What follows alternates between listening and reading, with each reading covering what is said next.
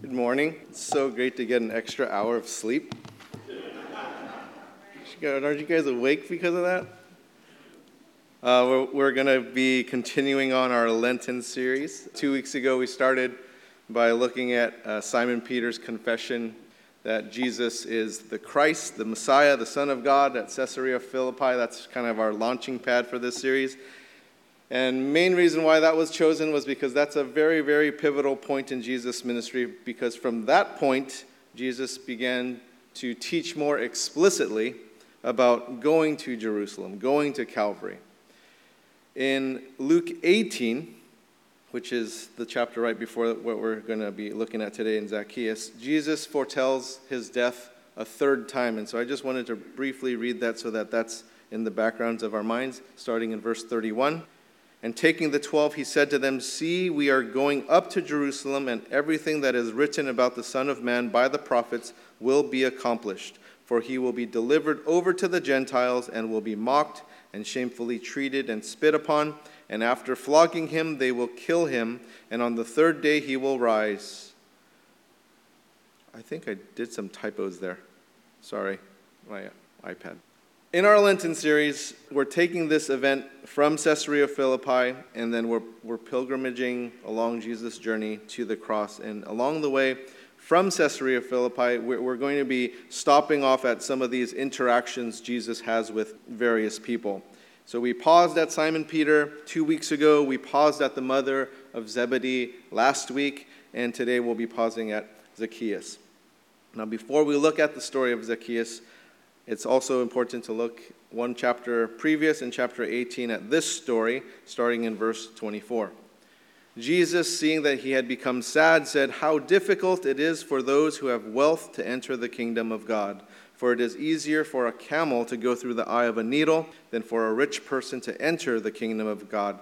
Those who heard it said, "Then who can be saved?" But he said, "What is impossible with man is possible with God." And so those two scripture references in chapter 18, keep those in mind as we look at this story of Zacchaeus, as this happens only one chapter afterward. And this must have entered the minds of the disciples when they witnessed Zacchaeus come to faith, as they witnessed firsthand the life transformation of a person who was very wealthy, and yet he was just talked about a chapter before. And Jesus, I thought you said, it's more difficult than entering the eye of the needle. What's going on? How did that happen? This wealthy guy is now completely spiritually transformed. And someone we didn't expect to see right away, this life that's just drastically transformed because of his encounter. And then we come to this story. He entered Jericho and was passing through. Now, back in Jesus' day, Jericho was one of several major tax centers for Rome. It was a city that was along this very, very important trade route in the Roman Empire, and you can still visit it today. You can actually visit the sycamore tree that they charge you admission for, to say that was Zacchaeus' tree. He climbed that. That's the tree. That's the tree. Look, it's along this road, and that's the tree. And just pay us to go look at it. You can't even climb it. If you could climb it, that would be another thing. But you can just look at it. Anyway, Jericho, it's in the Palestinian territories, in the West Bank. You can go visit it today. It's a very, very ancient city. And one of the top places in the region to collect taxes for the Roman Empire, because it's along the Fertile Crescent. Yes, we're going back to 7th grade social studies, Fertile Crescent. I think that was 7th grade. So whether it's the start or the end, it's the start or the end of the Fertile Crescent. And so a major outpost for the Roman Empire. It's also one of the biggest producers of balsam, and so they used to export that good throughout the Roman Empire. And so I'm trying to paint you a picture here so you can imagine the amount of wealth that is flowing through this city, let alone Zacchaeus being the chief tax collector of this city. You can imagine how wealthy this guy is. This guy is very wealthy. Verse 2, "And behold, there was a man named Zacchaeus. He was a chief tax collector and was rich." Again, you have to keep chapter 18 in mind.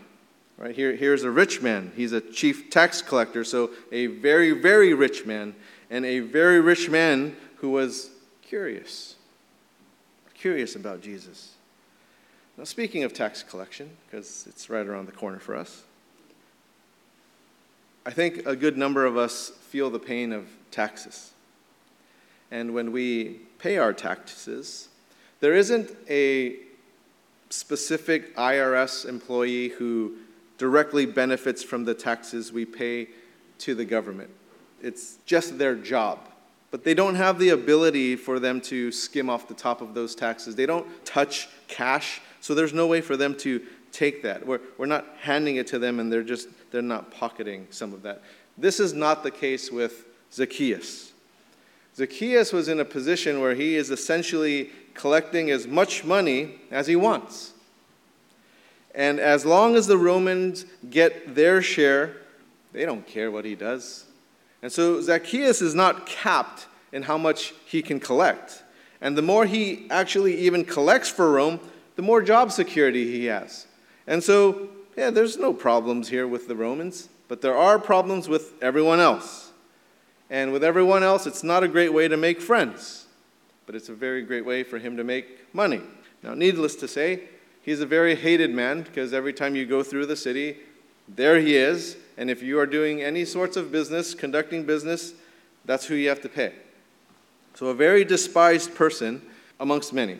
Verse 3, and he was seeking to see who Jesus was, but on account of the crowd he could not, because he was small in stature. So he ran on ahead and climbed up into a sycamore tree to see him, for he was about to pass that way. Now, if he was a well-liked person, there probably would be some friends or some people who would help him out. Here's this guy, small stature. Hey, come up here. We'll push you up here, and you can see. But the indication is that he's a loner. He's by himself. And so no friends, has to do this looking on his own. And so picture this. Imagine this. A very, very rich man who's curious to meet a poor man, so much so that he climbs up a tree to see Jesus. That's strange, isn't it? Because if you imagine in today's context, we have this multi-billionaire who wants to climb up a tree because there's this entourage of people going through to get a glimpse of a poor guy. And there are many multi-billionaires that are probably crossing through your head now. Many of your CEOs and companies we've invested in that have lost lots of money. But something interesting about Jesus. He has a particular interest in tax collectors. It's kind of interesting. You can find them peppered throughout the Gospels, Matthew, Mark, and Luke. And since we're in Luke, let's look at Luke's account of tax collectors. First, let's look at Luke chapter 3. Luke chapter 3. It records for us that tax collectors are being baptized by Jesus' cousin John the Baptist. And then you go into Luke chapter 5. Jesus calls a tax collector to be amongst one of his disciples, Levi. In Luke chapter 7, Jesus eats and drinks with tax collectors. In Luke chapter 15, tax collectors are positively referred to in a parable he teaches. And then in Luke chapter 18, Jesus tells another parable where the tax collector is kind of the hero of the story compared to a Pharisee, a religious leader. And then now we're in Luke chapter 19, a positive story about a tax collector. So no doubt the stories of tax collectors and Jesus, Zacchaeus has already heard these stories. He's heard Luke 3, Luke 5, Luke 7, Luke 15, Luke 18, not necessarily in Bible form, but he's hearing these stories of what happened to tax collectors who have encountered John the Baptist, who have encountered Jesus. And he's seen the lives of the people that he's friends with, because he doesn't have that many. He's a loner. He gets to just hang out with other tax collectors. And they get to hang out and talk about how they've been cheating people and how much money they're making and all these sorts of things. But now he's hearing these stories of, what happened to Bob? Bob got baptized? What? And And Jeff, what happened to Jeff? He's doing what? And Levi's no longer a tax collector? What are you talking about? And he's hearing all these stories with the guys he hung out with because everyone else hated them. And he's gathering with them, and he's getting all this kind of intelligence about what's happening out there. And he hears that this Jesus guy doesn't hate tax collectors like everybody else does, that there's this rabbi out there that doesn't hate him. And in fact, he actually invites them to follow him, and that he eats with us, and he drinks with us, and he puts us as characters that are heroes, that are in the positive light of stories, when so far we're always put in a negative light. And this is what gets Zacchaeus really curious about Jesus. This is what makes a multi-billionaire climb up a tree and try to look at a poor guy. And all the stories he hears from fellow tax collectors who are baptized and now following Jesus. And I'm sure he was very curious about Levi. Not just the jeans he wore, but how his life changed. His life is completely changed, and I'm sure he wanted to hear the parable of the tax collector from Jesus' very own lips, that if he had a chance to meet Jesus in person, Jesus, can you tell me that story? I heard about it from my friends, but can you tell me it? And I heard that you told this parable between a tax collector and a Pharisee, but then the tax collector was actually the protagonist. He's the hero. And I heard that parable from others, but can you share that with me? And that very Jesus was now in his city. And for the very first time in his tax collecting life, he didn't think about how much money he can make from that person coming down the street into his city. He just wanted to see him. Isn't this how it is for a lot of people who come to faith in Jesus Christ? Just a bunch of things happening in your life that brought you to faith. Certain people that have come into your life and certain circumstances that are happening in your life and stories that you've heard of people you knew who were completely changed. Things that drew your attention to the greatest thing to have ever happened in your life. The people, the circumstances, the events, the stories that drew you in to make this most important decision of your life. Your relationship with Jesus Christ. See, this is what happened with Zacchaeus. I think what he did actually caught him by surprise. I don't think he planned on running in front of the crowd and climbing up a tree in his designer clothes and his designer jewelry and all this stuff. He didn't plan to do that. This is this guy's all decked out in nice clothes and stuff. This is a very rich guy. So imagine yourself. You're in your whatever. I don't even know those types of things. Dior. You're in your Dior. And you're climbing up a tree. You're going to rip that stuff. You're going to dirty that stuff. You're not going to do that. And he probably, as he's running, he's like, why am I running? I never run. I get carried. I'm rich. What am I doing? Why am I running? And then he finds himself up in a tree. This dignified, rich guy is now up in a tree.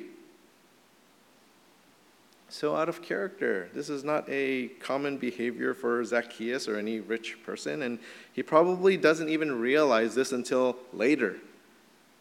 He didn't know that he was already making these drastic, dramatic changes in his life because he just was curious about Jesus, and God was making his way into his heart. He didn't even know this was happening. He was just doing it. But everyone else who saw him and knew him sees Zacchaeus running around. And he's climbing up this tree. What is that guy doing?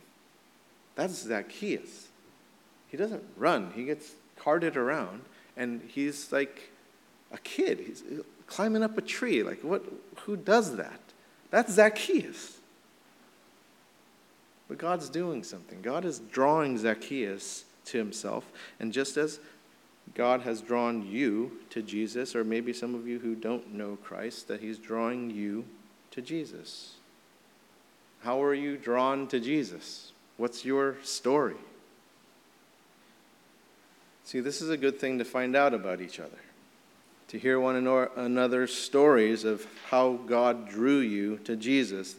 There are some very incredible stories among you. I know quite a few of them. And I think you guys would love to hear each other's stories. So after church, just grab some folks, go out to lunch and share your stories. They're awesome. You guys have some great stories to share of how God drew you to Jesus. And I'm sure there's someone listening who can relate to a Zacchaeus, that you're curious. You're curious about Jesus. There's someone you know who makes you curious. Maybe something you heard at church last week or before or right now. Perhaps something that came up from your past that you're thinking about Jesus. And things are happening. There are a series of things that are pointing you to something bigger. And then here you are. You're here. Some of you just think back several years in your life. Would you have ever thought you would be in a church listening to a sermon? And yet, here you are. This is kind of your tree. How did I end up here? 10 years ago, where were you in your life? And yet you're here. And so people who you knew years before, that if they saw you now, what's she doing in church? What's he doing up in a tree? It's like that similar thing, and it's that evidence that God is doing something in your life. Verse 5, and when Jesus came to the place, he looked up and said to him, Zacchaeus, hurry and come down, for I must stay at your house today. So he hurried and came down and received him joyfully. And this is the focal point of the story, when Zacchaeus is recognized, when he is called. This is something that I've kind of wondered my whole life, even when I was a kid. How did Jesus know Zacchaeus' name? He walked up and was like, Zacchaeus. If he came over here and he would just say Albert. Would he? I would say yes, the resurrected Christ, definitely. But the incarnate Jesus, fully man, he knows everyone's names? I don't think so. Maybe, but I just don't think so. But Jesus didn't say hey, you up there, what's your name? He doesn't ask. He said Zacchaeus. And so yes, maybe Jesus knows everyone's names because he's just Jesus. And again, I don't think so. I think he's reserved some of that omniscience because he's fully God, fully man. I think he's reserved some of that it's not fully active. And I think this. I think Jesus knows Zacchaeus' name because he's the chief tax collector in this major taxing station for the Roman Empire in this entire region, and all the other tax collectors in the region know who Zacchaeus is, because since this is one of the largest ones, he's probably one of the wealthier ones. And think about this, who is with Jesus? A former tax collector who wears fancy jeans. Levi. Right? Levi, who was recognized and called by Jesus, who decided to leave tax collecting to follow Jesus, is now a servant of Jesus, and he probably has a heart for his fellow tax collectors. And when Levi hears, we're going to go to Jericho, Jesus? I know this guy. There's this one guy there. He's like the chief of tax collectors, and he's in Jericho, and you know how no one likes us tax collectors, but you know something? What's worse is when we used to hang out, I used to make fun of his height. I used to make fun of that guy. And I used to make fun of how he dressed because he didn't have cool jeans like I do. And could we meet up with him? Could we talk to him? Because I feel really bad for what I said. And I've been praying for my tax collector friends. And I'd like to apologize to him for all those mean things that I said about his height, and I'd like to give him a pair of pants. And so I imagine that Levi asked Jesus and the disciples to pray for Zacchaeus, since they knew that they were going to go to Jericho, that they all prayed for Zacchaeus' salvation, that they'd get this opportunity to meet Zacchaeus when Levi could share what happened to him. And I imagine that Levi was surprised when he saw Zacchaeus up in a tree. That he kind of laughed to himself, because he probably thinks, like, this is a really dignified rich guy, and he's up in a tree. And he's like, Jesus, that's him. Zacchaeus, who we've been talking about, that's him up in the tree. Again, it's just a story, kind of like a cinematic story running through my head in terms of how he knows Zacchaeus' name. It might be totally false, I don't know, but maybe he just does have that all spiritual knowledge that he just knows Zacchaeus' name. Zacchaeus, I don't know. But I know that we have a part in praying for people's salvation. I know that we have a part in interceding for people's lives. And we do have a responsibility to share our own story amongst other people. Our own salvation story, our own testimony. In verse 5 again, and when Jesus came to the place, he looked up and said to him, Zacchaeus, hurry and come down, for I must stay at your house today. So he hurried and came down and received him joyfully. That Jesus called Zacchaeus by name and called him into the kingdom. Take a look at John chapter 10, starting in verse 3. The sheep hear his voice, and he calls his own sheep by name and leads them out. When he has brought all his own, he goes before them, and the sheep follow him, for they know his voice. A stranger they will not follow, but they will flee from him, for they do not know the voice of strangers. And here we see Zacchaeus, who heard Jesus' voice, and he follows immediately. That Jesus called him by name, that Jesus didn't ask him, he just called him. Zacchaeus, come down from the tree, and we're staying at your house today. Right? He doesn't ask. Zacchaeus, can you come down from the tree, and can we stay at your house today? No, that's his shepherd. He recognizes his voice. Zacchaeus, come down. I'm going to your house. That's how it was for many of us, wasn't it? When Jesus said, follow me. You just did. He didn't ask, can you follow me? He just says, follow me. He calls us to follow him. And when we hear the shepherd's voice, we just follow. It's our shepherd. Now, some may resist because you're a rebellious sheep. But then the Lord continues to draw. He starts giving you these stories.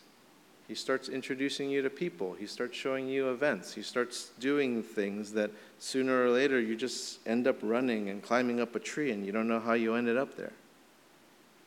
Now, if you're resisting this morning, today might just be another one of those events that are leading you to Christ. That today may be the day that you decide to follow. In Hebrews chapter 4, verse 7, it reads this, today, if you hear his voice, do not harden your hearts. Today, if you hear his voice, do not harden your hearts. That today might be your day. You're already in a tree. You're here. You're here. Receive him. Receive him joyfully. Receive Jesus joyfully. And that's a sign of genuine faith in Jesus, that you can't receive Jesus any other way. Like, all right, I guess I'll go, Jesus. Like, you don't go that way. You don't go burdened. You don't go unhappy. When you receive Jesus, it's joyful. Jesus saves us by his grace. Jesus is a friend to sinners who loves us dearly, who has died for our sins. He substituted himself for us, taking upon our sins upon himself and accepting us as we are, but he doesn't just leave us the way we are. He transforms us. He transforms us into his image. He's to be joyfully received. Verse 7, and when they saw it, they all grumbled. He has gone in to be the guest of a man who is a sinner, and they is referring to religious leaders like the Pharisees. And as often is the case, those who claim to be the most religious are the most judgmental.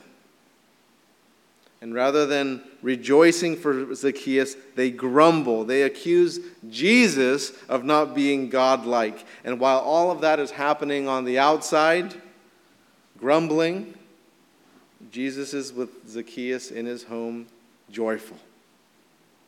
And I imagine Zacchaeus talking with Levi, talking with Jesus, and asking Jesus, Jesus, I heard this story that you told about a Pharisee and a tax collector where we were put in a positive light.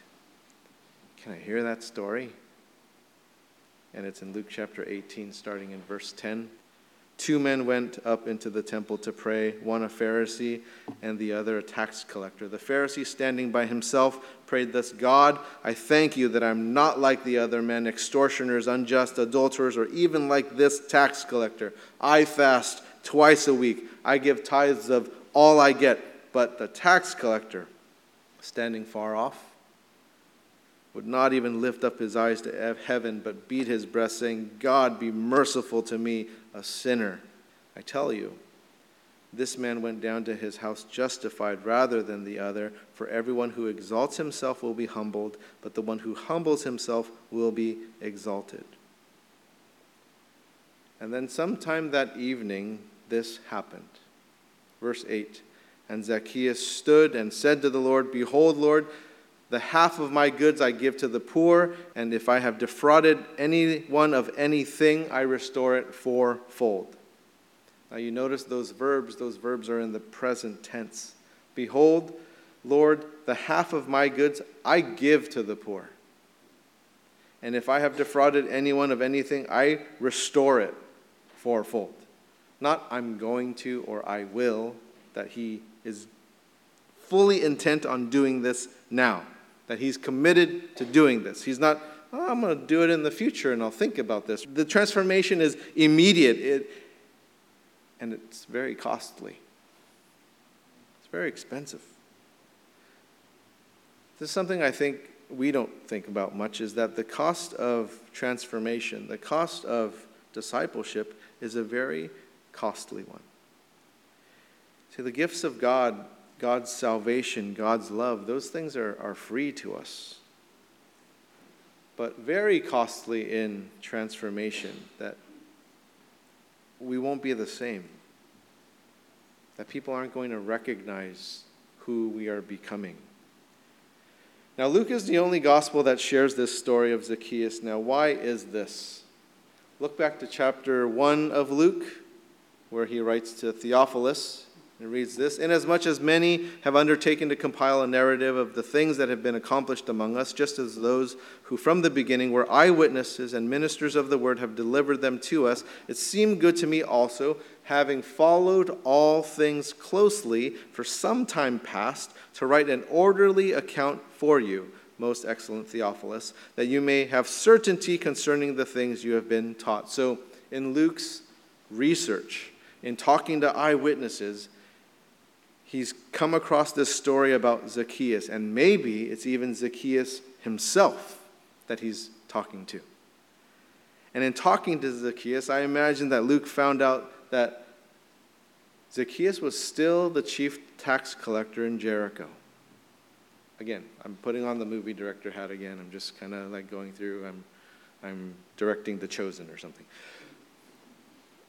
But he's a changed man, even though he's the chief tax collector, and that he's no longer stealing from people, that he's actually fair. And then people that are going through are wondering, aren't you the guy that charged me 10 times that amount like 2 weeks ago?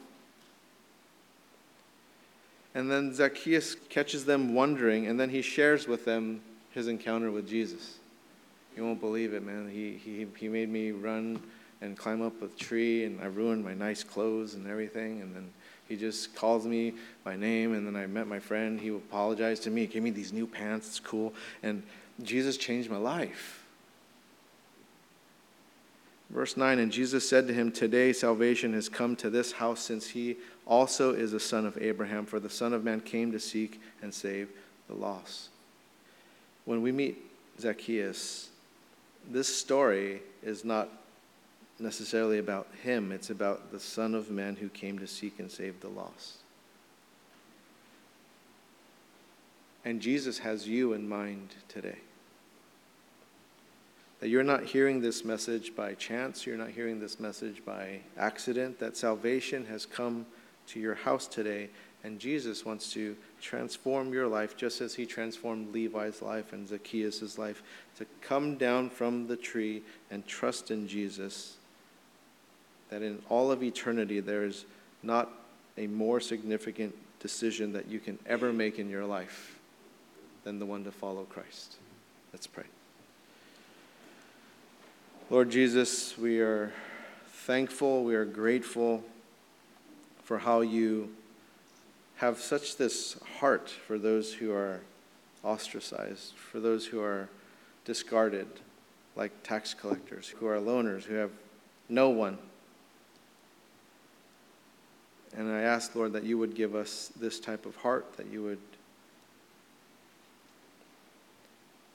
put in us this love and this grace, that we would be able to see people the way that you see them. In Jesus' name, amen. Anyone needing communion, please hold up your hands and we can get that over to you. I also invite anyone who's needing prayer or who wants prayer. Susanna's in the right front pew here and Mike's in the left front pew. They'd be honored to pray with you.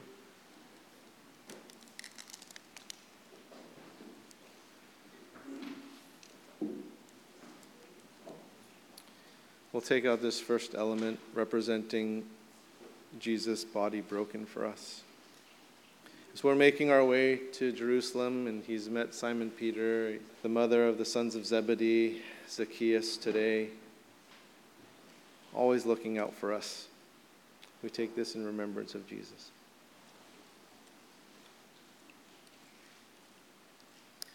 The fruit of the vine symbolizing the blood of Christ shed for us. Very, very costly sacrifice. Costly for our transformation. We take this in Jesus' name.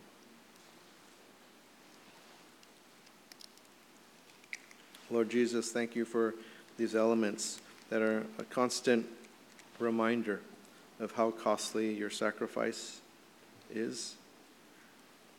That this is a remembrance that you made a promise that you are coming back for us. And we do this in faith, awaiting your return. In Jesus' name, amen.